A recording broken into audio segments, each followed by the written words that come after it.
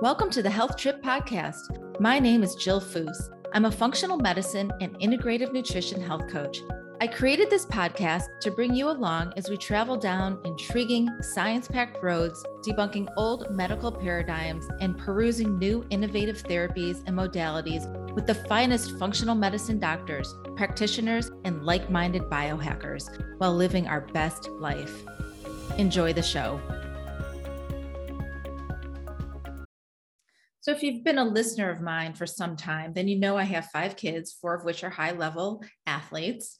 My boys started playing hockey since they could walk, one of them eventually hopping over the glass to focus on football, but all landed in college hockey and football, and one went on to skip college and entered into the pro hockey arena at age 16. I'm so proud of all of them. Didn't come without a price, though. All of this success came with 15 different surgeries on their hips, their knees, ankles, and their shoulders. And you name it, and we had an ice machine body part to fit every limb and every hip. I became a professional ice machine filler many years ago. We actually had a room on our first floor that we eventually dedicated to recovery with real hospital beds, ice machines, and various video game setups. It was insane. I am so excited to have this very special guest on today to talk about all of the greatest and latest non-invasive regenerative medicine options for the many people out there who are injured athletes or fitness junkies themselves, or schlepping their kids around to all the various sports, hoping they don't end up having to go under the knife to fix something that maybe could have been dealt with differently. And also having all these sports injuries will eventually lead to osteoarthritis. So today, my guest is Dr. Elizabeth Yurth. She's the co-founder and medical director of Boulder Longevity Institute. She obtained her medical degree from the University of Southern California Keck School of Medicine and completed her residency at the University of California, Irvine. Along with her 25 plus years as a practicing orthopedist, specializing in sports, spine, and regenerative medicine, Dr. Yurth is also a double board certified in physical medicine and rehab and anti-aging regenerative medicine. She is a Stanford affiliated fellowship in sports and spine medicine and a dual fellowship in anti-aging and regenerative medicine and anti-aging, regenerative, and functional medicine through the American Academy of Anti-Aging Medicine. That is a mouthful. Dr. Yurth has also completed a fellowship in human potential and epigenetic medicine and is part of the first cohort of providers to receive the A4M National Peptide Certification and is a faculty member and national lecturer for both A4M and the International Peptide Society. She's a member of IPS's very first peptide mastermind group, comprised of a small elite group of national peptide experts. She's completed over 500 hours of continuing medical education training in the areas of longevity, epigenetics, nutrition, bioidentical hormone replacement therapy, regenerative peptide treatments, and regenerative orthopedic procedures. As an athlete herself who has dealt with numerous injuries, Dr. Yurth is thrilled to share with her clients all the innovative, life-changing treatments that are on the cutting edge of medicine. Needless to say, we all need a Dr. Yurth on our health squad. And she's also a mom of 5, so I can totally relate with that, being a mom of 5 myself.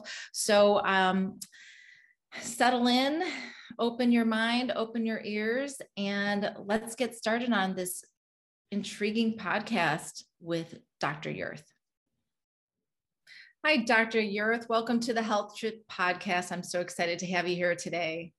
Thanks, Jill. Thanks for inviting me. I get to talk on my favorite subject. Yes, right. And before we dive in, though, we both have 5 children. Yeah. And I can tell you mine are, 4 of my boys are, big athletes and have had like 15 surgeries. So I'm super interested in learning even more about regenerative medicine. But what about yours? Have they faced any? Yeah, I think I said my youngest was 18. Actually, my youngest is still in high school, 15. I forget about him. Your 5th kid, you kind of forget about. Totally. The poor kid is just, he often says his older brother is raising him, not him. But so I have 3 boys, 2 girls. So fortunately, I have a little bit more of a mix, but my kids are all very very big athletes as well. So they're all played, basketball, every sport. And certainly we've had our share of injuries as well. Fortunately, not as many as your kids have had. So maybe you guys played football. I don't know, but mostly ice hockey. Oh, ice hockey. Yeah, that's right. In Chicago. That's right. Not quite as big here in Colorado, but well, now the Avs are doing well. So it's getting bigger. But I can tell you that I am very proficient on all ice machines. Yeah. So I think one of the keys and one thing we really need to address is why is it so important to understand as parents that these injuries that you sustain at that age are going to impact you later on unless we address them differently than we are right now.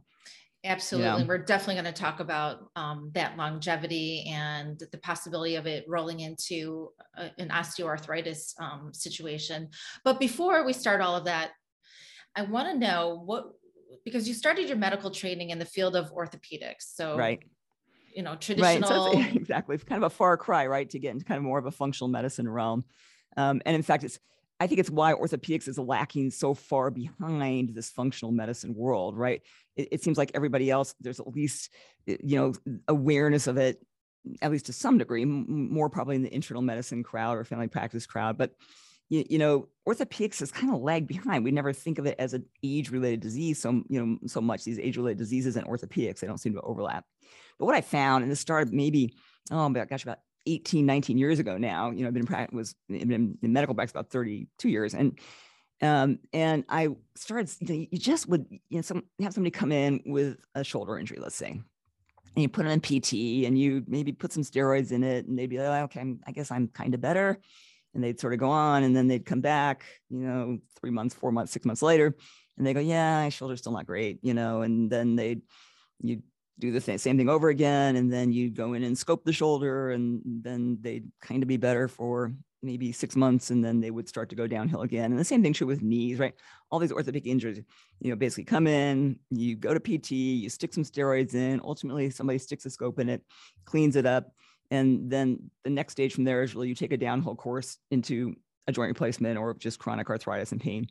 And so I started to go, God, there's got to be something I'm missing here, right? That nobody really ever gets better. I mean, there's a few injuries that get better, right? If you're a kid and you have a broken leg, it's probably going to heal pretty well.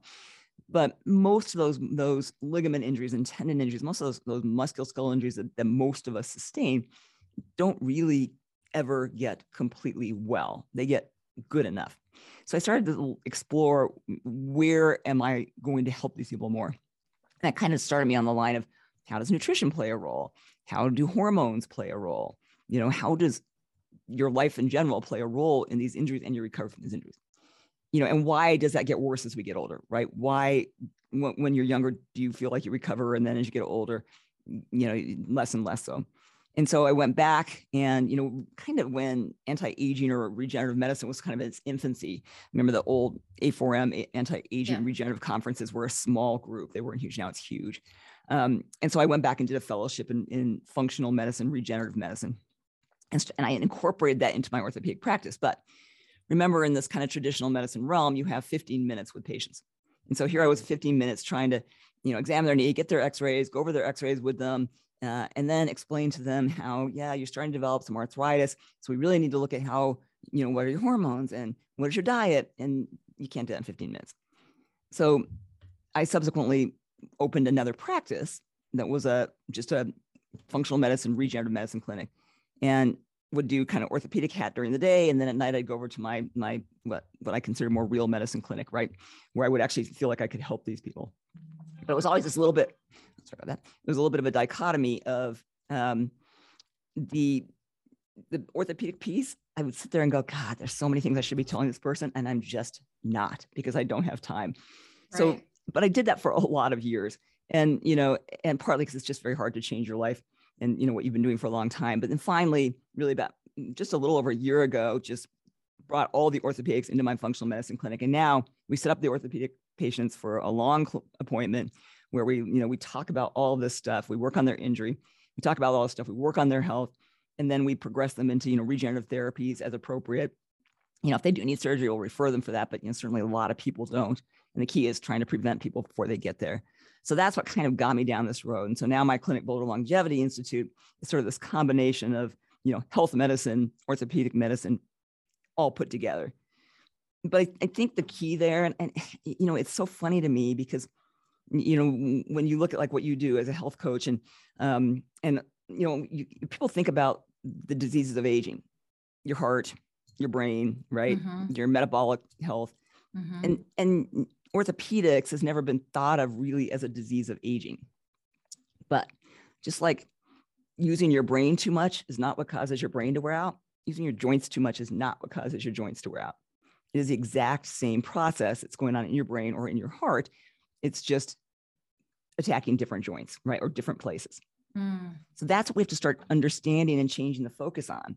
It's why if you have osteoarthritis, wear and tear arthritis, you have a higher risk of heart disease. And people always say, well, that's because you become less active. It's not. It's because the same inflammatory properties are going on inside the joint as these other places.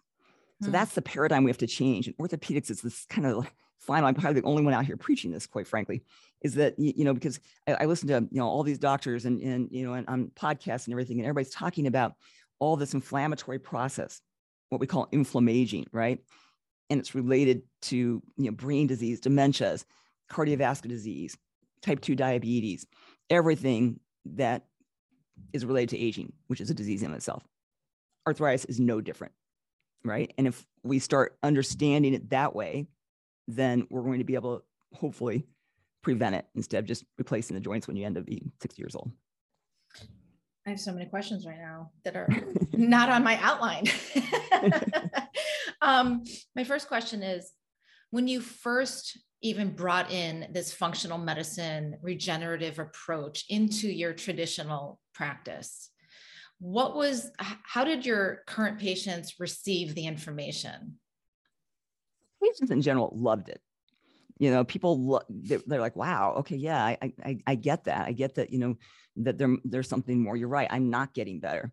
One of my old partners at practice I was at before, I was at a smaller orthopedic group and then we merged with a larger one, but the smaller orthopedic group, and one of the guys had been there a long time. He was one of the older surgeons there. And he had this big thing on his wall that somebody had crocheted for him. One of those patients had crocheted that said, after 50, it's just patch, patch, patch. And that's what you sort of feel like, okay, that's all you're doing. And so patients loved the idea that, wow, maybe you can actually heal me as opposed to just patch me up. Who didn't love it were my partners, because if you spend too much time with patients and you do less surgery, and less procedures, you're not as financially contributing. So where that paradigm doesn't fit well is with a financial model of medicine, right? Is that, Right. You're getting paid by Medicare, whoever it might be, $50 for that appointment, and you took 30 minutes of time instead of 10 minutes of time. It doesn't bode well for the practice. And, and I understand that. So basically, my partners were kind of on my case. In fact, one of them once said to me, he said, you know what? He goes, we do orthopedics here. We don't do medicine. And that really, orthopedists don't think medicine, right? That's not what they think. And, but joints need to be thought medically. And so where people loved it, medical doctors, not so much. And I think that probably happens in the functional medicine world a lot, where the traditional medicine doctors look at a lot of things that, you do and I do as quackery, right? Because it doesn't fit with their paradigm, doesn't fit with their model. And because we're trying to work to actually eliminate a lot of the things that they do. Right. And so my goal is to eliminate the need for surgery. Yeah, that doesn't really fit well with the whole, it's kind of like curing cancer. There's very little incentive to cure cancer because it's a multi-billion-dollar industry. So are joint replacements. Joint replacements are huge money, both for the companies that make joint replacements and the doctors who are doing them. So shaking that model up is not particularly favorable in that world, right? So, and it's really one of the reasons that finally led me to kind of say, I'm just going to have to split ties. Our two paradigms are too different, and and move into kind of a world where I could teach patients the way I wanted to, and get lab studies on patients and understand how hormones were affecting joints and things like that. Right. And as long as we're talking about the healthcare model, I mean, I think it's important to say that functional medicine is mostly cash pay, right? Right. So here we are, we spend a lot of money on our health insurance policies. And at the end of the day, if you want to go down the path of regenerative medicine to mitigate or heal and manage osteoarthritis, for example, either way, you're spending money. Yeah, I think what people, and it's, it's the biggest thing you get, right? Is that, I have this health insurance, and, I pay all this money for my health insurance. So I don't want to pay more money for you to sit down with me for an hour and a half and go through labs and fix my hormones and fix everything else, because I that costs me extra money. So it becomes again, we have to start shifting that understanding. I mean, the number of patients who I talk about, we should, do this and take this supplement, or, consider stem cells or whatever it might be. And they go, oh, that's way too expensive. And then I see them walk out and get into their Lexus. I find offensive. I mean, I live my life where more of my money gets spent on my health probably than anything else, quite frankly. Yeah. And I don't live in a big luxury house or drive a big luxury car. I mean, as you know, 5 kids are expensive. So that's, right. But, so they suck up most of your money, both for health and otherwise. But, so I think and I hope this model does start changing. I know there's people who are working to how do we set up more of this kind of, regenerative model in some fashion that is going to be satisfactory. But right now, what I really advise a lot of my patients is, and this is what I do, is I have a catastrophic health plan, right? I have a health plan that if literally something horrendous happens to me, because that's going to kill you if you have $1 million after a car accident. So a catastrophic health plan, put every ounce of money you can into a health savings account, because HSAs you can use for anything, right? So you can use it for this kind of medicine. You can use it for anything. So you put as much money into health savings accounts as you can. So instead of paying my health insurance, and as you know, like with all your kids, my health insurance alone, just for a catastrophic plan, is $2,800 a month. I mean, it's huge. I never use it. I mean, God forbid something that happens, I will, but I never use it, nor do my kids, because we're they're working with me and we do this functional medicine approach. But but I'm still paying into that the least amount I can to get by. But I also keep a lot of money in health savings account. And there's a lot of ways to set that up so that I can pull that money out and do whatever I want with it from my health. Right. I think that's what people have to start thinking, right? Yes, it's definitely a mindset. And we've been, especially our generation, we've been raised to believe the healthcare system is set up for not just acute care, but daily maintenance care. And right. It just, acute care, it does very well, right? But our longevity, not so well, right? Yeah. So back to osteoarthritis. Are people who play sports, or people like myself who love working out every day pretty hard, for a midlife aged woman, more susceptible, more prone to our osteoarthritis down the road? No. So the answer to that is absolutely not. And that's where the thinking is distorted. I get people all the time, oh, the reason my neck is so bad is because I was a wakeboarder and there was all this, this trauma to my joints. I have high level football players. I work with an endurance runner who literally is, running 200 miles at a time. I won't say that's great for your health, but joints are fine. I work with athletes that are very, very high level and have fine joints. And then I work with people who had a simple little trauma or work out and they're like, oh yeah, my knees are bad because, I tore my anterior cruciate ligament. So the key is there. Now I have horrible knees. I have end stage arthritis in my knees. I have no pain, but I have end stage arthritis in my knees. I've torn my ACLs 4 times. Actually, the last time I tore them, I didn't even fix them. I was like, screw this isn't working for me. So, my problem started my first ACL tear at the age of 18. What we know is if you tear your ACL as a young person, even if you fix it, it's all repaired, right? Which we think, oh, you're better, you're fine. 80% of those people go on to develop arthritis. Even if there wasn't damage to the cartilage, 80% develop arthritis. So why is that? And why did the 20% not? So the key is, just like anything, you have certain genetics that make you certainly more vulnerable, right? So for instance, we know that like the COL5A1 gene, people who have a COL5A gene abnormalities have a different type of collagen. It's more likely to get injured. So now you take that and you have a little injury, right? And you can't actually heal the tissue back to normal because you didn't have the genetics to make it normal. You have you lay down a different type of collagen. And that type of collagen is not, it's not the same, and it's more vulnerable to a re-injury. So that's why you'll see these injuries occur sometimes repetitively, like you get one injury and then it gets another and gets another, is because you've actually never repaired the ligament in the fashion that it should have been. So genetics definitely play a role there.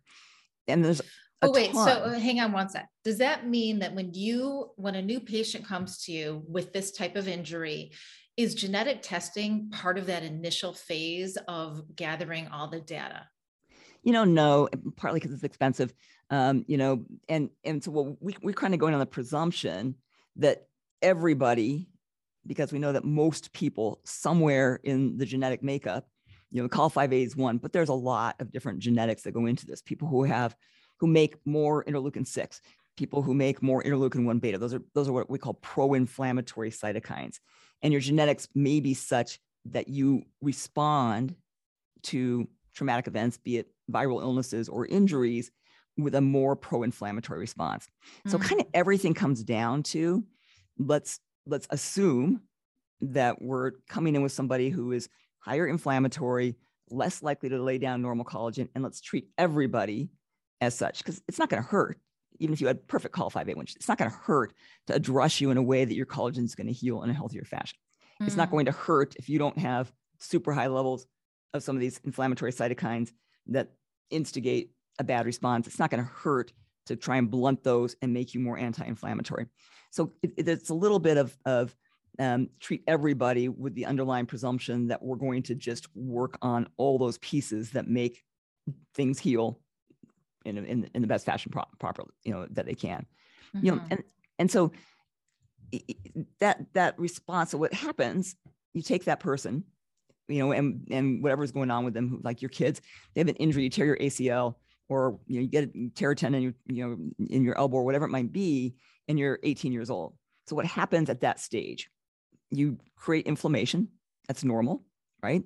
Your body brings in cells to try and heal. So you get these what we call pro-inflammatory cytokines. Those are little proteins that are calling in the cells you need to heal. And it's important. It's important for viruses too. I mean, with COVID, if you get COVID and you respond appropriately, you bring in these inflammatory cytokines, the virus starts going away, and then you bring in anti-inflammatory cytokines, you heal, and you're fine. People who die from COVID, they bring in the pro-inflammatory response, and that just keeps getting worse and worse. And now they're attacking themselves, they're attacking tissue. So our body makes cytokines, but then right. You're also talking about exogenous ways of bringing. No, it's your body's response to the insult is to make these cytokines, right? So they're not exogenous. That's your body's response to a virus or an injury. So if I injure my knee, the first thing that happens is I get an uprise of some of the pro-inflammatory cytokines. That's a necessary response, but it shouldn't stick around. That should be very short-lived. And then what happens is you get this anti-inflammatory proteins that come in and they initiate healing. Well, what if whatever my genetics are, or I'm sleeping crappy, so I have higher levels of inflammation, or I'm eating lots of sugar, so I have higher levels of inflammation. So now I get that insult and my pro-inflammatory cytokines just stay here. Right? I never get back into this balance of anti-inflammatory more than pro-inflammatory. You have to get into this balance to heal.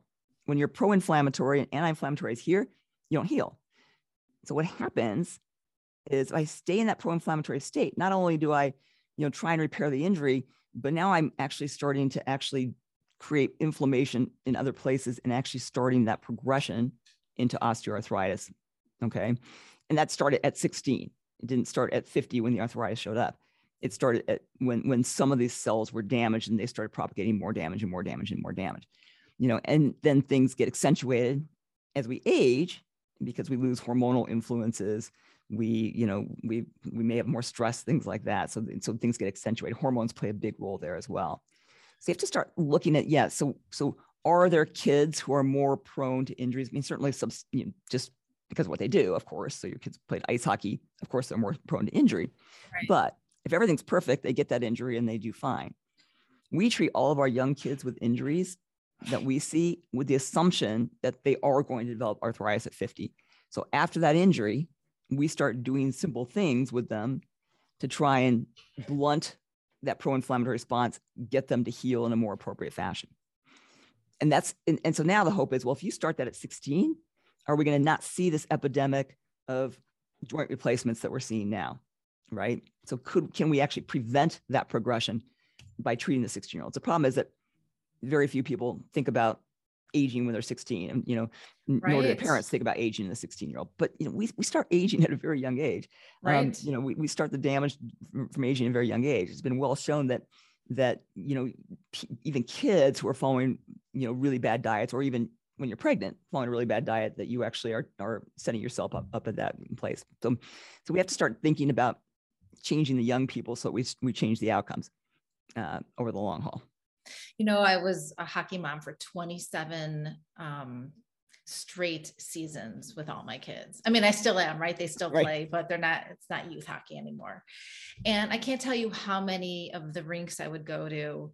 And the first thing you would see when you walked in was the vending machines, or the little place where you could get hot dogs and hamburgers. And just like, it was just like a Willy Wonka, walk in, right? And it always bothered me. And I always used to try to talk to the rink managers, which my kids couldn't stand, that I would always do this and say, let me turn it around for you. Let me bring in, better options for these kids, because the kids would walk in and the first thing they did was grab candy and chips.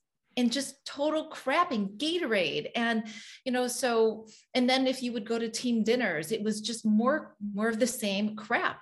Yeah. And or so the snacks, like when you're snack mom, right? Yes. And, snack moms, yes. What do they bring? I mean, sometimes orange slices, which are better than some choices, but maybe not still the best choice, wouldn't have been better to give them a little protein load, but no, and people remember that, like little gummies, things like that. That's what you always write those. I can't remember what they're called anymore, because I don't do that anymore, but those little snacks, in the little bags, those little gummy snacks, that was healthy, and the juice boxes, right?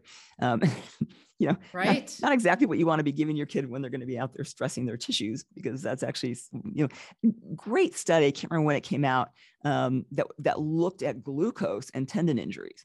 And this is paramount in people who are diabetics, particularly like type 2 diabetics. But even when you took a mouse and you gave them high glucose, even briefly, so even shortly, they were much more likely to develop a tendon injury. And what they saw is that, and then over time, if you did that, the tendon actually looked completely different. The tendon developed differently. So we know that sugar actually alters our tendon structure.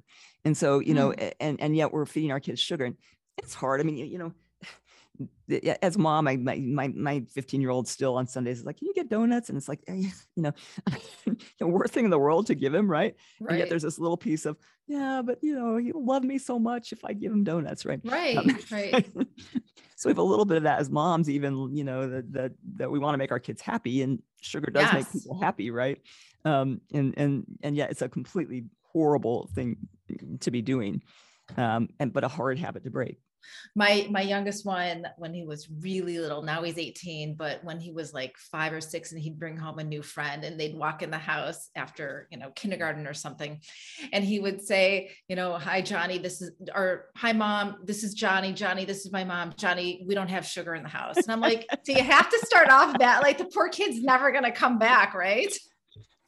I tried my best.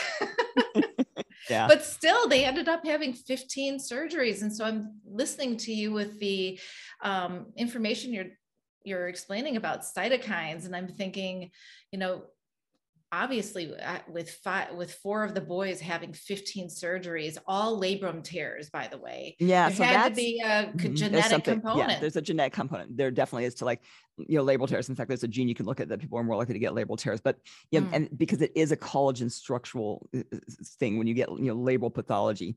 And especially when it kind of recurrently happens, because it doesn't heal again with normal structure. And we know things like higher dose vitamin C post the injury helps lay down a much more normal, matrix of tissue. And so using things like high dose vitamin C, and then using things to blunt inflammation. And, in kids, what I use a lot of is just, green tea extract, EGCG, epigallocatechins, because it's a simple, easy supplement to give them, giving them vitamin C, giving epigallocatechins. Both those things are going to enhance the healing, because you're going to blunt the destruction of tissue, the damage to tissue. You're going to stop that process of you've laid down a different type of integrity of collagen than you had before. And so it's just more vulnerable. So likely they do, when that many kids have that, likely you do have this genetic abnormality, which we know you've got to get more aggressive than of trying to encourage more tissue healing. So like with, I would, in something like that, you'd put them on some collagen peptides and epigallocatechins and vitamin C. Vitamin C is a big influence in changing the structure of collagen. So, so we know, like, people, I used to be a dancer. I work with a lot of dancers, and, dancers are all hypermobile. I mean, you aren't a good dancer unless you're hypermobile. And it probably is why, I tore my ACLs 4 times, 5 times, and, I'll sit there and give talks to these little dancers, who are like sitting there with their legs behind their heads and, doing their party tricks. And we know that they have abnormal collagen. Almost every dancer has these abnormal collagen genes.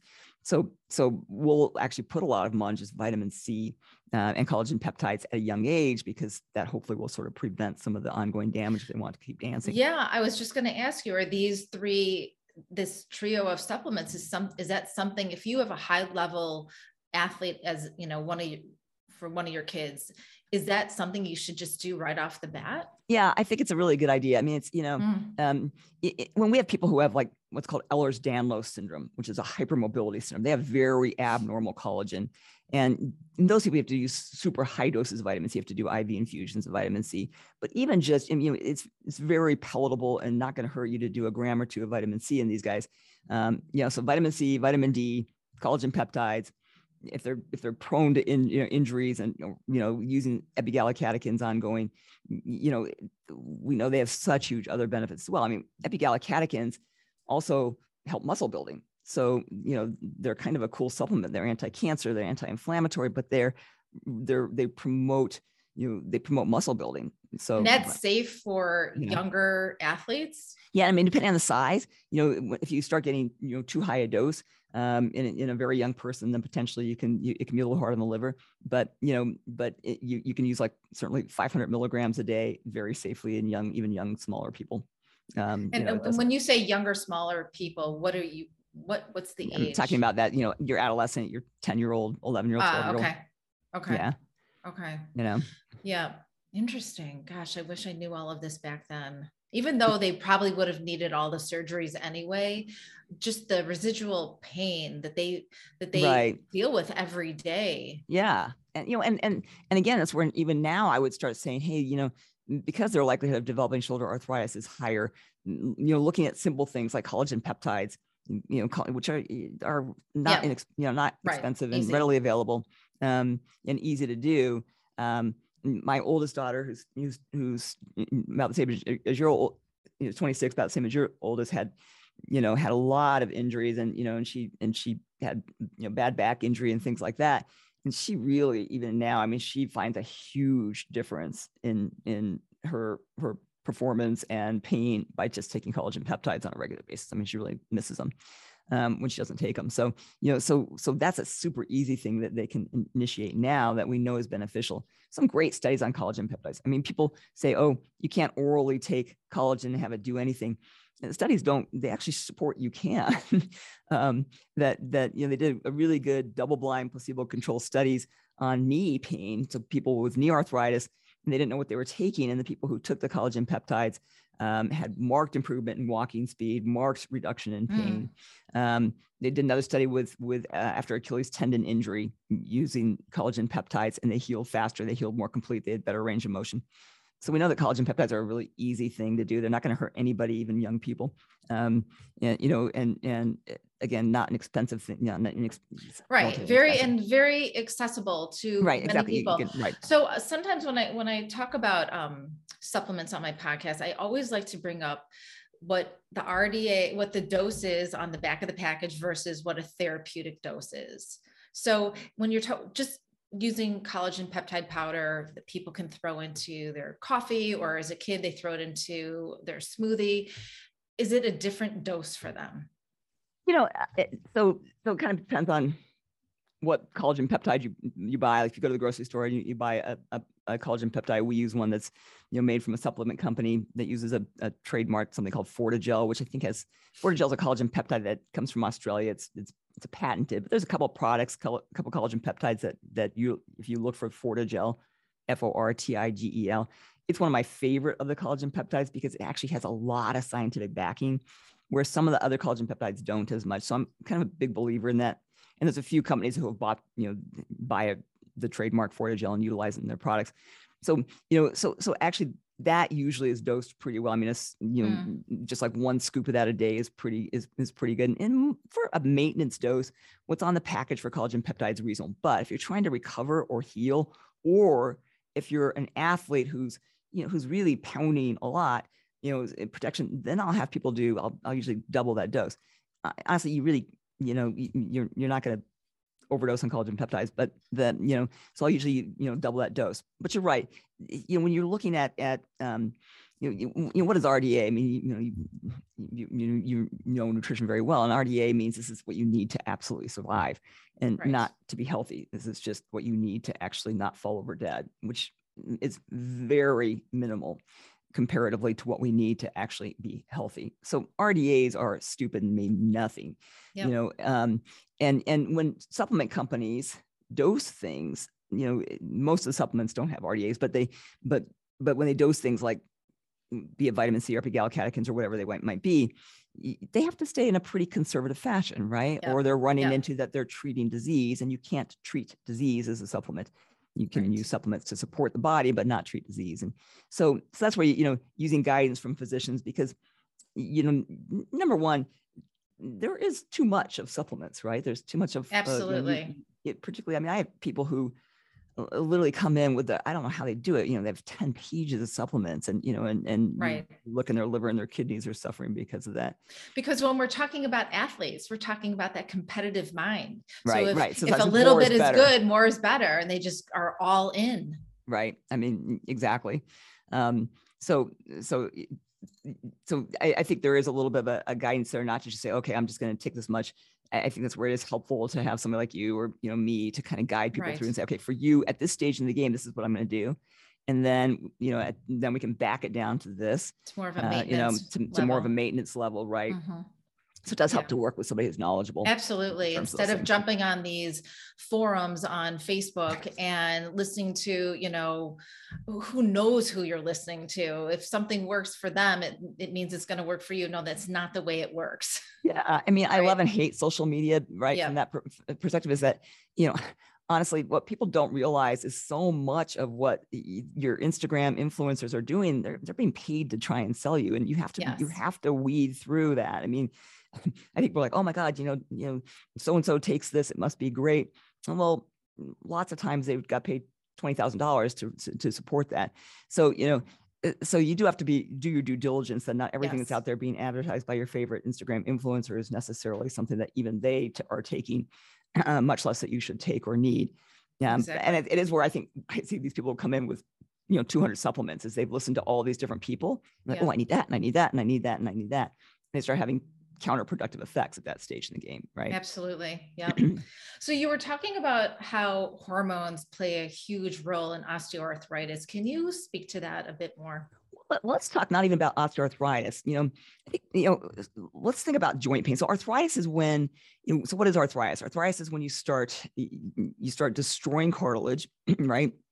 And the tissue that surrounds the joint, and ultimately start getting hypertrophic bone spurs. So that's arthritis. But long before the arthritis sets in, there's joint pain. That's the inflammatory process that's setting you up to get to arthritis. And then you have other things besides arthritis that cause joint pain, like tendons and things like that, tendons and ligaments, right? So you got to start thinking about hormones even before like menopause and hormones start dropping, because hormones play a really big role in our joints. And I think people forget that, but it's why, as a young female, different times in your menstrual cycle, you're going to be much more prone to tear your ACL. So for instance, at ovulation, you are much more likely to tear your ACL. And that's because you've got these very high estrogen levels. Estrogen makes ligaments more stretchy. So your joint moves a little too much and then the ligaments, tears. So estrogen and then progesterone balances that out. So right in ovulation, when your estrogen levels are high and then you start, plummeting, then you're much more prone to injury. And so sometimes cycling and remember for, estrogens, people forget that estrogen's anabolic. Estrogen's a muscle building hormone, just like testosterone. People forget that. So when your estrogen levels are higher, you've also got these kind of stronger muscles. So you're going to maybe push things a little bit harder. So you've got to think about even timing in your young people, of sort of, how you're exercising during certain times. Then you look at things like testosterone and its effect on ligaments and tendons. So whereas estrogen, so testosterone makes tendons very, very stiff. That's why whereas estrogen makes tendons more flexible, testosterone makes them very stiff. So men are much more likely to tear a tendon, like rupture their Achilles tendon, when they have these high levels of testosterone, especially as they get a little older. So, not old enough for testosterone levels to drop, but as they start to get like into their 20s and 30s. So you also look at the influence of hormones on the injury itself. And then as we get older, the imbalance on hormones, and people forget that our hormones are they're at our optimal in our 20s. Yeah. It's people are like, oh, you're great. Your hormones actually start dropping pretty young, right? Yep. And so, so women start to become estrogen dominant at a relatively young age. So now they've got these high levels of estrogen, these low levels of progesterone. So injuries to tendons and things like that become, higher risk as we get older, unless you replace hormones. I have a lot of 20-year-olds on progesterone because you get their labs and their estrogen is way off board with the progesterone. So I put a lot of young women on progesterone to act as a protective thing. There's also progesterone receptors on joints. So progesterone is really necessary for cartilage cells as well. So as the progesterone levels start to drop even at a young age, now you're setting yourself up even at that age. If your progesterone levels dropped, at 20, then you're setting yourself up for having more damage to the chondrocytes, the cartilage cells. And then obviously, as you start to get older and older and you have, less and less and less hormones, now you've really lost almost all of the protection to cartilage cells, chondrocytes, and to the joint. So, this is something that starts young. You have to look at the influences, when your boys are young and you're starting to, and they haven't really, kicked testosterone. My kids were sort of slow developers, and you look at some of those, my 15-year-old who plays basketball, you look at some of these 15-year-olds have their beards, right? My kid's like one of those skinny little, right. And yet they're competing at these sort of same levels, right? Well, he doesn't have that testosterone in there yet to really be as strong, right? Or to be, so we have to be really careful with that as well, because he's going to be more prone to injuries at that stage because he doesn't have some of the hormone protection. And so he's going to be a little bit more prone to injuries. And yet we don't think about that. We all, because especially with boys, right? The 15-year-olds look so different from each other.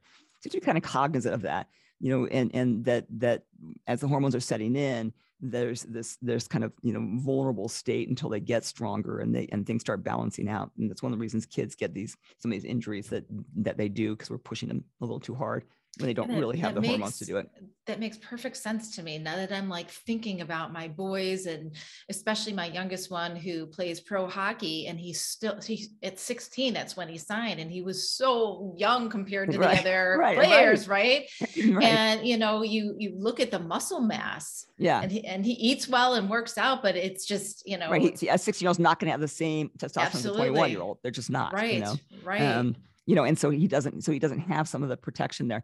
So testosterone protects ligaments, whereas estrogen is hard on ligaments. Testosterone is protective to ligaments, tendons. Estrogen's better, testosterone's, not as good. But remember, men need estrogen too, because it's really helpful, right, from a tendon perspective. So early on, when testosterone is just coming into play, there's not a lot of estrogen. And then as testosterone levels get higher, it starts converting down into estradiol. And that's one of the things that gives men protection, unless you're a bodybuilder and you block all of your estrogens, and that's bad. So you have, there's these kind of vulnerable periods as everything's kind of changing. And then and that's why if you're a 50-year-old woman and you hurt yourself, it's not going to heal. How can I expect to try and repair tissue when you have none of the hormones that are absolutely necessary for you to repair, that rotator cuff that I just put back together, right? So it's where the problem with all these clinics that are doing even regenerative orthopedics, you're like, oh, well, at least they're not doing surgery, they're doing regenerative orthopedics. Well, it's the same thing's true. If I'm going to charge you, $10,000 to do stem cells or whatever it might be, I mean, I'm seeing some outrageous, numbers and people who are paying a lot of money for stem cells, and they haven't actually fixed their hormones and their nutrients and things like that first. It's dumb. It's, so important to start with the gut. Start with the basics, right? The basics, get it down, get your lifestyle down, get it all down before you go dive in and spend all this money. Right. People are like, oh, I'm going to drop $10,000 for my stem cells. And I'm like, let's actually check your hormones, because we got to get those in order, or none of that's going to work. But so I have people literally come in and spend $30,000 on regenerative procedures. And I'm like, this was never going to work. You're in this super high inflamed state. So any tissue that tried to regrow, you basically just destroyed. You don't have the hormones to repair tissue, and let's even back up there. What else are hormones important for, right? Muscle building, right? And so understand the importance of muscles to joints. Muscles are not just protective to joints because we're stronger, but muscles we now know are endocrine tissues, meaning just like your ovaries, just like your testicles, they make hormones, or they make proteins. They're called myokines. And myokines are kind of new to our world. We've only been studying them for a few years, and now we keep finding more and more and more myokines. So when we exercise, our muscles, the contraction of muscles, produces myokines. And there's now a handful of myokines, irisin being one of them, that we know are critical to cartilage. So if I now have somebody who has an injury and I immobilize them, right, and they're not now contracting the muscle on a regular basis, then I stop producing one of the necessary proteins that the cartilage needs, like irisin and brain-derived neurotrophic factor and fibroblast growth factors. All these things are produced largely by muscle contraction. So myokines go everywhere. They go to your brain, they go to your heart, they go to your joints, they go to your bones. They're critical. So if you have no hormones, and I tell you to go build muscle because that's going to make you produce more myokines and protect your joint, you can't build muscle without estrogen. You can't build muscle without testosterone. Progesterone, actually equally important. Mm-hmm. So I think, where we've gotten everything sort of ass backwards is that we don't, you're foundational. You fix the people. We don't fix the people. We try and, we're all cool and regenerative, and we've forgotten that we're skipping the step of making the people healthy before we go to our fun regenerative, expensive procedures and things like that. Exactly. And I work with many women who are going through perimenopause, menopause, and postmenopause. And I talk to them all the time about the importance of hormonal balance and how as we age, we lose all the hormones, like you're saying. And so many are so afraid and uneducated about bioidentical hormones. So there's hormone replacement therapy, and then there's bioidentical hormone replacement therapy. They're very different. And I feel like there just needs to be a lot more education on bioidenticals and the importance, and that, I'm also a carnivore coach, and it's mostly the women that come from that space to me for coaching that think food is going to do everything. Food is the foundation, but it certainly is not the only part of the equation here. Right. I mean, you certainly can have more, you can with more optimal diets, right? You can optimize the hormones, but at some point, your ovaries just aren't making the hormones. And I don't care how perfect your diet is, or the supplements you can do that kind of boost that up. You just unfortunately need hormones if you are going to age well. And the only drug we know that protects right now against dementia is estrogen, and there may be others, but that's the one that we know is absolutely key. And if you don't have estrogen, your brain is going to fail. That's men and women. You need estrogen for your brain. And so I fight that battle. I'm right with you on this one, because literally when I talk about hormones, the first thing comes into everyone's mind is, well, they cause cancer. Yep. And I encourage, so we have an academy site that we try and teach people, because we know doctors don't teach people. So we actually, have sites so you can kind of learn stuff without any influencers and things like that. But it's called BLI.academy. And we put a whole talk up there where I just go through all the literature, and it's all very scientifically based. We base everything on literature, all the literature to support why we've come up with that belief that hormones cause cancer and why it is such a fallacy and the damage it is doing to health that everybody, including physicians, are holding on to that belief. Yes. And, you know, and it was all based off, you know, a years old study, the Women's Health Initiative study, which was a completely flawed study. You know, number one, they took people who had a lot of other comorbidities. Most of them were smokers, most of them were overweight. And then they put them on bad hormones. They put them on, you know, progestins, which are not progesterone and are carcinogenic. I mean, progestins are bad for you. We know that. And so they put them on estradiol and progestins, and they started developing cancers. Like, oh my God, okay, stop the study, blah. Interesting, when they stopped the study, the number of patients with osteoporosis and dementias started gradually increasing after that point in time, you know, but we're still, when you quote the data, it still goes back to that. So you're right. You know, now there is a little fallacy in that estradiol is estradiol, whether it is compounded or whether you get it from a pharmaceutical company. You know, everybody's like, ooh, you're not on bioidentical estradiol. If I buy estradiol or an estrogen patch, estradiol is the same thing. What's not the same thing, so, you know, we get in our little functional medicine world, oh, you can't be on pharmaceutical estradiol. Sometimes it's less expensive for people to do that. It is the same drug. You can't dose it quite the same way, you know, and you can't use little different combinations, but it's still a very adequate option. And sometimes women can get their insurance to pay for it, and it's less expensive. Sometimes not. Sometimes it's better to use the compounded ones, but progesterone, not. You know, if you go on things like Premarin, it is progestin. Progestin looks nothing like progesterone and actually is really inflammatory to cells and carcinogenic. Progesterone, on the other hand, is very anti-inflammatory. It's anti-cancer. It has, you know, all these other benefits. So basically, you know, you have to use, and they have to be all done in the right combinations and, you know, watching metabolites. But, you know, you're spot on. I mean, we have this course we do called What to Fix First. And that's actually, if they go to that BLI.academy, you can sign up for that course. And when I put together the course, I thought, okay, well, do I start with nutrition? Because is it really diet that's the most important thing? And then exercise, and, you know, and certainly super important. But as you kind of maybe have seen too, sometimes if somebody is really, really deplete in hormones, trying to get them to eat healthy or exercise, you know, it'd be like they can't, not even that they're not willing. They honestly can't. Right. You know, they're depressed. They can hardly get out of bed. If they go and exercise, they feel miserable because they're breaking down tissue that they can't rebuild. So I kind of came down to, you know, as you get older, it becomes really critical to sort of think hormones first. And then you can sit there and say, okay, great.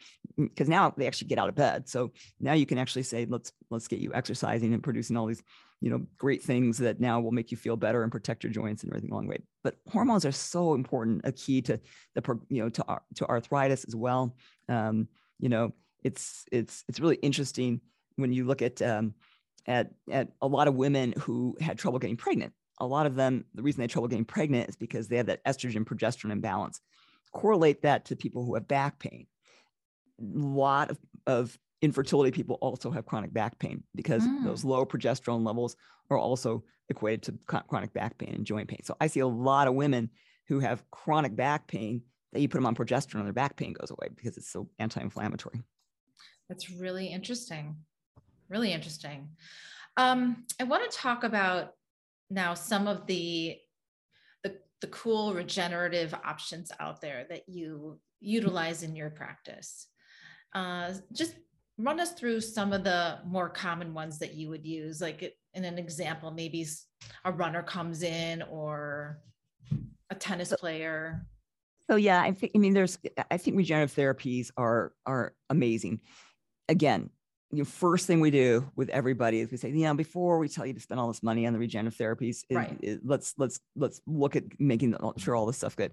You know, if that's good, and let's say I have a chronic tendonitis or an injury to my labrum in my shoulder, or a partial tear in a tendon. If it's a complete tear in the tendon, probably regenerative therapies aren't going to be enough, debatably. Well, there's something called platelet-rich plasma. A lot of your listeners are familiar with platelet-rich plasma. We basically take the blood, we spend the platelets. Platelets, basically when they're placed in the area, they release a lot of growth factors. You're creating the response. Dr. Yurth, my microphone went out for like 30 seconds. Can you back up a little bit? Yeah. So basically, in the regenerative therapy realm, let's say you have kind of an acute injury and we want to get it to heal faster potentially, or it's not healing, we need to help it heal, then we will use things like platelet-rich plasma. So basically, you come in, simple procedure, you draw blood, we spin out platelets, we take those platelets and using ultrasound guidance, we inject them into the damaged tissue. When placed there, they actually release growth factors that initiate a healing response. So basically, it's the platelets themselves release kind of a little bit of the growth factors you need to heal the tissue. I like a little bit better usually than and I'll use platelet-rich plasma for some things like around nerves and things like that. But for tendon injuries, I prefer what's called platelet-rich fibrin matrix, or PRFM. And in PRFM, we take that sort of liquid, just, it looks like just liquid, yellow liquid is the platelet-rich plasma, and we actually turn it into a fibrin clot. We take some of your red cells, we turn it into a little fibrin clot. So it actually looks now more like a jelly. So you actually can then sort of lay it, kind of as a scaffold over that injury, again, using your ultrasound guidance or fluoroscopic guidance, whatever you might need, depending on what you're doing. You sort of can lay it directly where that injured tissue is, where it sort of creates a scaffold, and you get a much longer and more direct response right to that spot than if I'm putting a liquid in, which is sort of dispersing around and, it's bringing in cells. But if I want to bring them in right there, doesn't stay there forever, but it stays there for longer than the platelets themselves do. And it's enough to start really acting again, almost like a scaffold for a while your body's trying to heal things. So when you do that, how long does that take for the person to start noticing a difference? So both platelet-rich plasma and platelet-rich fibrin matrix are not going to be instantaneous results. You have to regrow tissue, right? So initially you've created a little inflammation, things feel a little worse.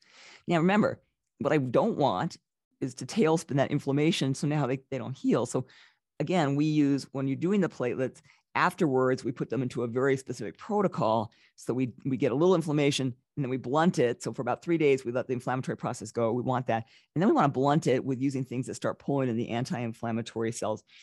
And again, we have them start using, even if it's as simple as just contracting your muscle, you want to get that myokine influence to heal the tissues. So we make sure that we're either, if there's too much pain for them to use it, just even contracting it, we'll use stim, things like that, to try and stimulate the muscle to release its myokines to help with healing. So we'll bring a process in afterwards with all that. And then usually, it can take sometimes 6-8 weeks to start really seeing a response, and you'll continue that response for a while. There are a lot of people who stack platelet-rich plasma and platelet-rich fibrin matrix and doing it, every couple of weeks for a while.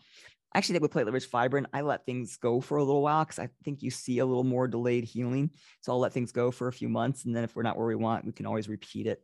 But a lot of times during this time, is someone doing PT or they have to lay low? What is their movement like? So you want to back off of activity a little bit, but again, never do I stop them from doing things. I don't want them to go out and, I just saw a very high level skier who had a pretty significant injury to his patellar tendon. I don't want him back racing skis, right? Because that tendon's trying to heal, and he's going to go contract it hard and do all my, but I want him on the bike at, moving at a low level resistance. I want him to walk. I want him to do, gentle quad strengthening. So we either have them work with a trainer or a physical therapist, or if some of our people are capable of us kind of giving them direction and doing it on their own, then we do that. And again, if they need a little help or encouragement, obviously physical therapy, athletic trainers can be super, super helpful in that realm. Then you've got stem cells, right? And you can get stem cells from two places. Well, there's lots of places, but the easiest place to get them in our own bodies, or what we call in our autologous stem cells, meaning it comes from us, is from fat, adipose tissue, or from bone marrow. So you can either aspirate fat. A lot of our athletes don't have a lot of fat, or you can use the pelvis, pull out a little bone marrow, and then place the stem cells into the area of damaged tissue. And, and stem cells are working similarly. They are encouraging, basically they're giving a response to the cells to actually, number one, get rid of bad cells and to direct new cells. They do that primarily through release of something called exosomes, which are these little nanoparticles that contain microRNAs and growth factors. So all the stuff you need to kind of rebuild a human in a sense. So stem cells are sort of the next step up, from platelets. I think a lot of people do pretty well with platelets. Again, but if you have a more significant injury, sometimes stem cells are a better direction to go. Usually a little bit pricier, and again a little more invasive because we have to either suck fat or take bone marrow. And then there are people who are using exogenous cells and things, like placental matrix and things like that as well. There's some exogenous or tissues from not you yourself that can be utilized. It's interesting. A lot of these things are also being used in medical facial spas, in cosmetic, and in hair growth. Yeah, hair we do a lot restoration. because hair loss has been huge since COVID. Huge. Huge. So we're doing a lot of using a platelet-rich fiber matrix. With some cellular matrix and doing a lot of just scalp injections. It works amazing for hair loss. So many women lost their hair with COVID. It's a really, even people who didn't have COVID seem to, I don't know if it was the stress or they got some underlying sort of low grade virus that never tested, but we're seeing so much hair loss. And platelet fiber matrix makes a great filler. It looks like a thick jelly. And so you can actually place it into places and it makes a great filler, except it's actually stimulating then, you to make more tissue. So you're right. A lot of this stuff, when you look at the vampire facials, what they're doing is taking your own platelets. They basically, needle your face and then put the platelet rich plasma. And those are, they're great procedures, but you're right. It's all the same regenerative technology. You mentioned something in your outline called alpha-2 macroglobulin, or A2M, and A2M is really interesting. So when our bodies are go into this kind of inflammatory state, then at some point we want to get rid of some of these degradative enzymes, some of the enzymes that are causing continued damage. So there's like metal matrix protein 3. There's these enzymes that once they get upregulated, think about them like if I had a spot on my wall and I kept scrubbing that spot, eventually the wall would be gone. So if these enzymes stay at a high level, they start destroying tissue. So there's people who lack enough of a protein that's called alpha-2 macroglobulin. That protein is kind of like Pac-Man. It binds those enzymes, eats them up, gets them away. So if you have less alpha-2 macroglobulin, less A2M, then you are much more likely after you have an injury to progress to arthritis. You can actually test, so you can take joint fluid out of people if they have an injury and send it to a company and have it tested for something called FAC, or fibronectin aggregating complex. They have high levels of FAC, they have low levels of A2M. So then you can take blood and you can spin alpha-2 macroglobulin out of their blood, because they have some, just not a lot, and conglomerate the A2M and put it back into the joint to stop that protease reaction. So, so it's kind of what would make you suspect that might be an issue to go down that path in the first place? I suspect it when I have somebody who has a lot of inflammation, like you look and, the joint is just staying really swollen, or they keep re-swelling, like in spines. I'll see people who have, you get swelling in these little joints called facet joints in the spine, and they get these huge blown up joints when you look at MRI scan. They're just full of fluid. So these people have a really big inflammatory reaction, much more than you should. Those are the people I suspect that in. There was a university study that was they were looking at, should we just do A2M, because it's pretty simple at the time of surgery, you just would throw A2M in there. And I'm not really sure whatever happened with that. The hard thing about A2M is that it's a tedious process to isolate the A2M out of the blood. So we have to put it through this filter system, and my medical assistant's really good at it. I don't have the patience for it. And then you have to filter off this little layer of cells. They're coming up with some better technology for that. In fact, there's a new one that's much better. And they're coming out with, Cytonix is coming out, hopefully, fingers crossed, with kind of a synthetic A2M. That'll be great, because we can just buy this stuff, inject it into these joints. So when these people have an injury, like I know that they're a bad, inflammatory person, I can put a little bit of that in. So, I think that that's a kind of a technology to sort of follow, because that is some of these people who just get like really destructive inflammatory arthritis is after an injury. That's probably a player there. In terms of injuries, and I probably do less of it than I should, simply because it is a little bit tedious, but it can work wonders for people, honestly. And are these the procedures you're talking about, or the protocols you're talking about? Are these one and dones, or are these, well, you already mentioned one of them, the PRP, you probably have to do several times, but sometimes, a lot of times not, but a lot of times with smaller injuries, one and done. If you follow suit with doing everything right and getting the body back into a healing mode, I think where the doctors who are doing these repeatedly are failing is because they don't, you want to initiate healing, then you want the body to take over. So you've got to put the body to take over. If you're just a regenerative orthopedist and you don't follow suit with that, then probably the body starts to go back down the tailspin, and you got to do it again and you do it again. So I think the key is, yes, fix the body, fix the problem, and it should go along and you heal. Our bodies are designed to heal. So they're supposed to do. It's just everything that mucks it up. But if you get people on, the right diets and the right nutrients and the right hormones, the hope is, so I a lot of times get one and done with these procedures, that's great. What about peptides? So yeah, I love peptides. We have a huge peptide practice. We do a lot of peptide therapies. I have a specialist in my practice, Brian Graham, who's like a guru of peptides. And so we use peptides a lot, especially post-heal, to help people heal from injuries. Growth hormone is a big player. We used to actually stick growth hormone in joints. Remember, many years ago, we used to put growth hormone in joints, and then it kind of fell out of favor, but it actually works kind of well. So now we'll actually sometimes put a peptide, insulin-like growth factor, or IGF, we'll actually inject it intra-articularly because it really helps to promote healing as well. Remember, growth hormone tells your body to produce IGF, insulin-like growth factor, and IGF is what does all the repair work. So you can actually put IGF directly into joints.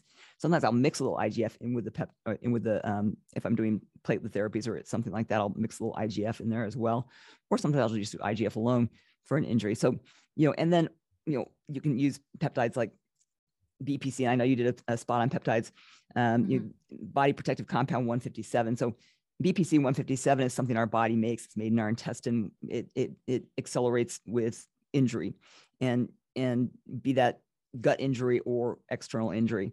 But as we get older, we make less BPC 157. So you can actually give back this body protective compound 157.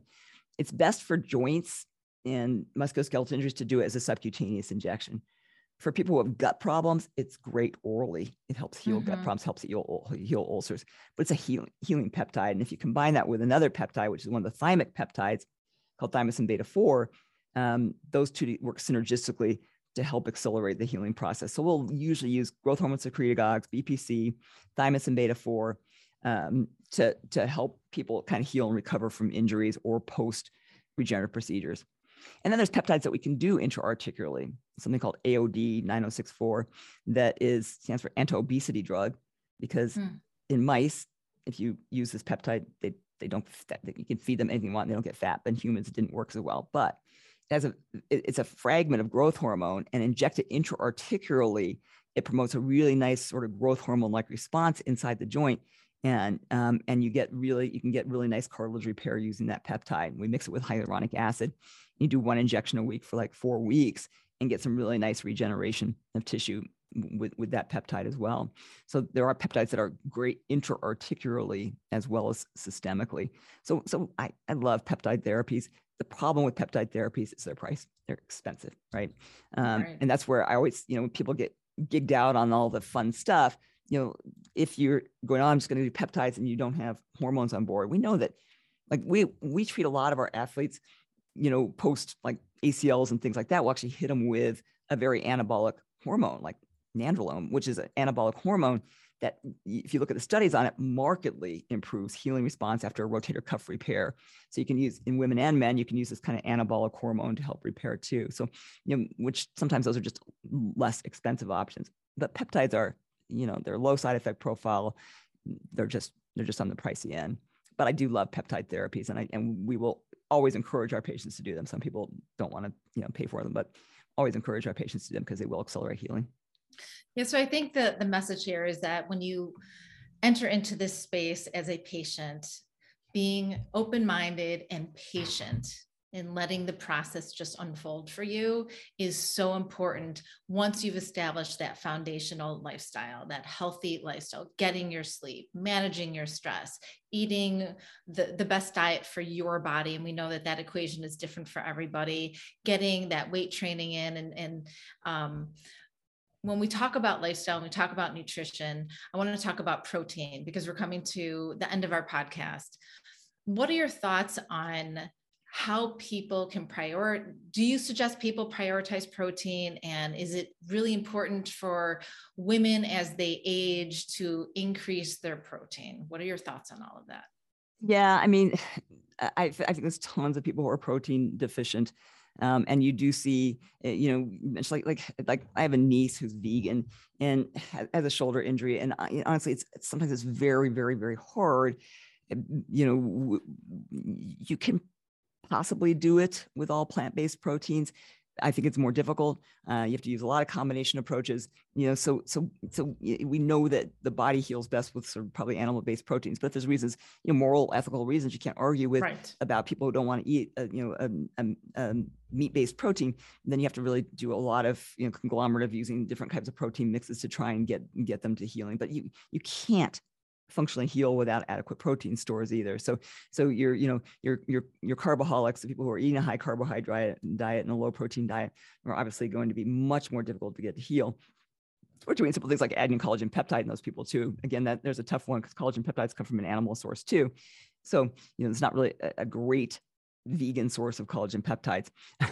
So I do struggle with a little bit of those. And I'm in Boulder, Colorado. We have a lot of vegans. Right. And it can be a lot more difficult to get them to heal. Honestly, you do need protein, and the easiest access to protein is unfortunately more, meat-based. But if you can get them at least to be pescatarian, maybe, eating salmon, eating sardines, things like that, all can be super helpful. So sometimes if people are more adverse, you can at least get them well, would you eat a little bit of salmon? Would you, think some things like that. So there are ways to do it, but yeah, you've got to have protein to heal, muscles, tendons, doesn't matter. Yeah. I talk about sarcopenia a lot, especially with my aging female clients. Yeah. And it goes back to the hormones. It goes back to eating more protein.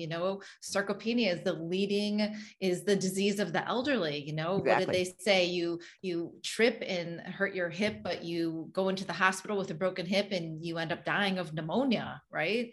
Right. And now even more again than that, again, go back to those myokines. If you do not have muscle, you're not producing these myokines. You need muscle to make bone. It's not just that the muscle loads the bone or protects it. Actually, you need muscle to make bone. You need myokines for your brain.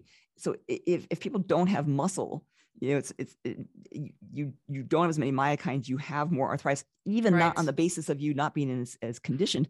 It literally is a hormonal influence or a protein influence from the muscle themselves.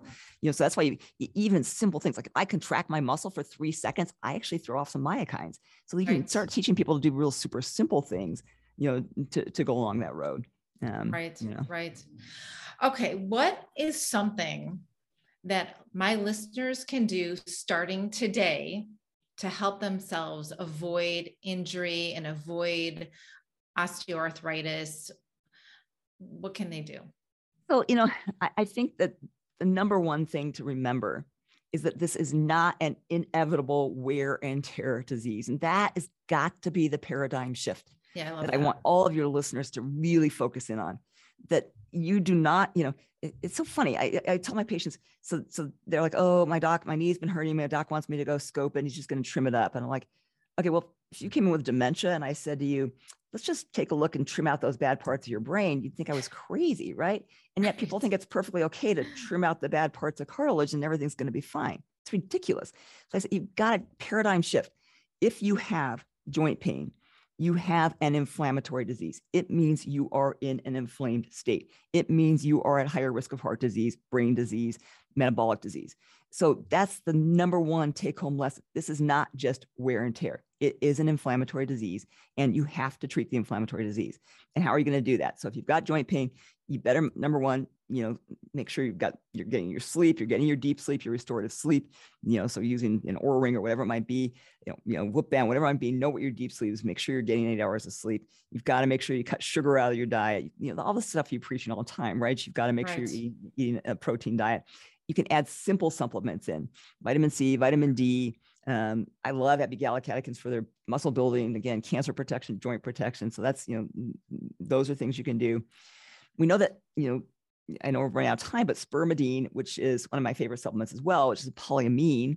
Mine that too. Actually, and it induces autophagy. So one of the things we know is that there's also damaged autophagy that starts causing cartilage loss. So you also have to also encourage getting rid of bad cells. Bad cells damage other cells.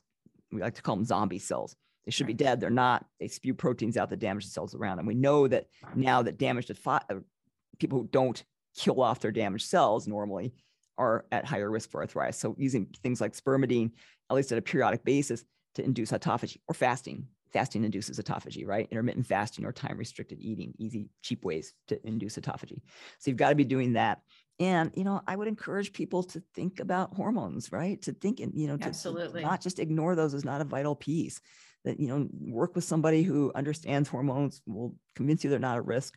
I think that it's the stuff you preach every day, so I'm not going to change that, except to people to like, oh, I'm totally healthy, except I have bad knees. If you're totally healthy, your knees don't hurt. I have end stage arthritis in my knees. If you looked at my pictures, you'd be like, oh my God, you need joint replacements. My knees don't hurt. I can do anything with them, because I have no inflammation in them. So that's the key, right? Is treating the inflammatory disease. And once you're there, well, then if you want your knees to be better, then you can go back and do the regenerative therapies to try and make more cartilage or whatever it might be. But, but getting inflammation under control and not ignoring the fact that joint pain is, it's just like you shouldn't ignore that you're cognitive declining. If you've got joint pain, it's an issue. I tell my clients this all the time, if you go to your doctor and he tells you that you're just getting old and this is just part of the way it is for you, just accept it and move on.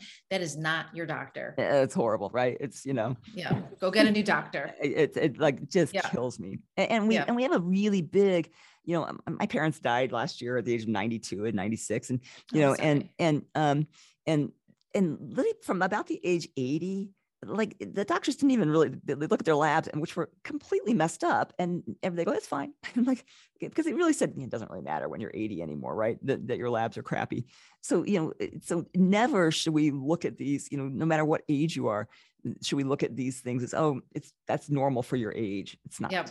Right? Yeah, I have had so many talks with my mom. She's 81 and she is rocking 81, and she had her micronutrient test, so she knows where her cells, her nutrient deficiencies are. She prioritizes her protein. She eats very, very low carb. I mean, and she's getting hair growth. Her skin looks great. She has muscle on her. She's rocking it. And I'm just so proud of her. It's so important. And it's never too late to never start. Too late. Right. It's not. Never too late. I have a lot of women who come in, in their 70s, where I'm too old to start hormones. I'm like, no, you're not. I mean, start them now. It'd be better if you started earlier, but start them now. These are lifelong practices. Right.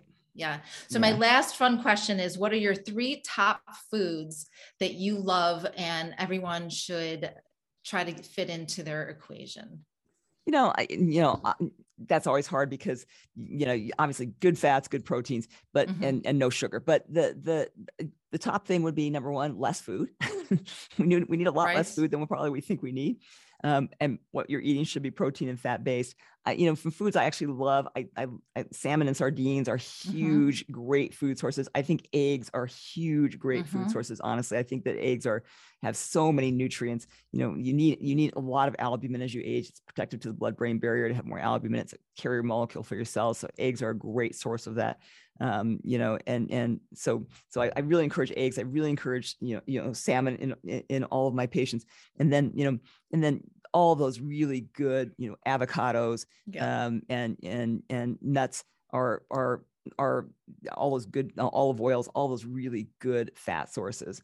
But, I don't like sardines, so I can't eat them. But, if you eat them, they actually are a huge nutrient source. So are scallops. Scallops contain something called plasmalogens, which are really good for our brain. So any kind of those sea scallops, things like that, are really also really good for us. but you can't sort of beat salmon it's got between the, except for you got to find radiation issues, but for me as a really good nutrient source. Yeah, those are great options. So I'm going to list in the show notes how to get in touch with you. And I've been on your site, Boulder Longevity Institute, and you've got you've got blogs, you have other podcasts that you've been on talking about all sorts of topics. But is there anything that you want to share that's new going on in your neck of the woods for yourself and your practice? Yeah, I mean, I think really what we're really trying to do, because you sort of realize changing doctors doesn't happen, but as you know, us growing as a force field, as a community is huge. And so we're really trying to educate the regular non-medical people like you would educate a doctor. And so with scientific data, and that's what we put together, BLI.Academy. So if you guys go to BLI.Academy and sign up, there's some free content there. There's actually a great arthritis talk. Listen to that arthritis talk, because you'll understand exactly what I've been saying for this past hour. So to look at that arthritis talk, it shows you nice pictures to understand what's happening and some simple approaches. And then this What to Fix First course, where you can guys go, okay, this will simplify it down to I'll do this, and I'll do this, and I'll do this, and I'll do this. So go to that BLI.Academy, because we really are trying to allow people to get scientific based data. If you follow me at Dr. Yurth, most of my Instagram posts, I'm looking for really cool new studies and kind of posting those to you. Yep. So, I actually purposely do not work with any, I'm on some scientific advisory boards, but all unpaid, simply because I believe in their products, but not because I want to push them. I don't want to get paid, anybody to pay me to do anything. And so I stay away from that. If I'm promoting something, it's because I truly believe in it. And I think even people are paid sometimes to do, but I'm trying to also give you guys a lot of scientific data. So I encourage you to just, follow that and then look at the Academy, because it's kind of fun. And we have these monthly Q&As, live Q&As, where we just, with all of our Academy members, where we toss around questions. And so it's really interesting.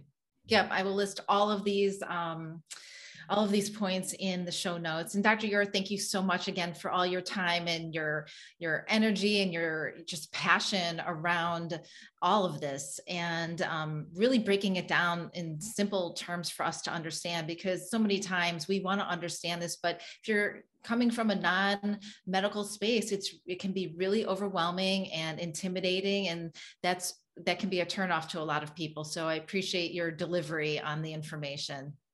Thank you so much for inviting me, because again, this is something I really want to get out there. And so I really appreciate it. And I appreciate what you're doing to help kind of spread this word. Love it. Thank you. Yeah. Thank you. All right. Take care. Bye, guys. Thanks, everyone. Bye-bye. Thank you for joining me. I hope you enjoyed the podcast.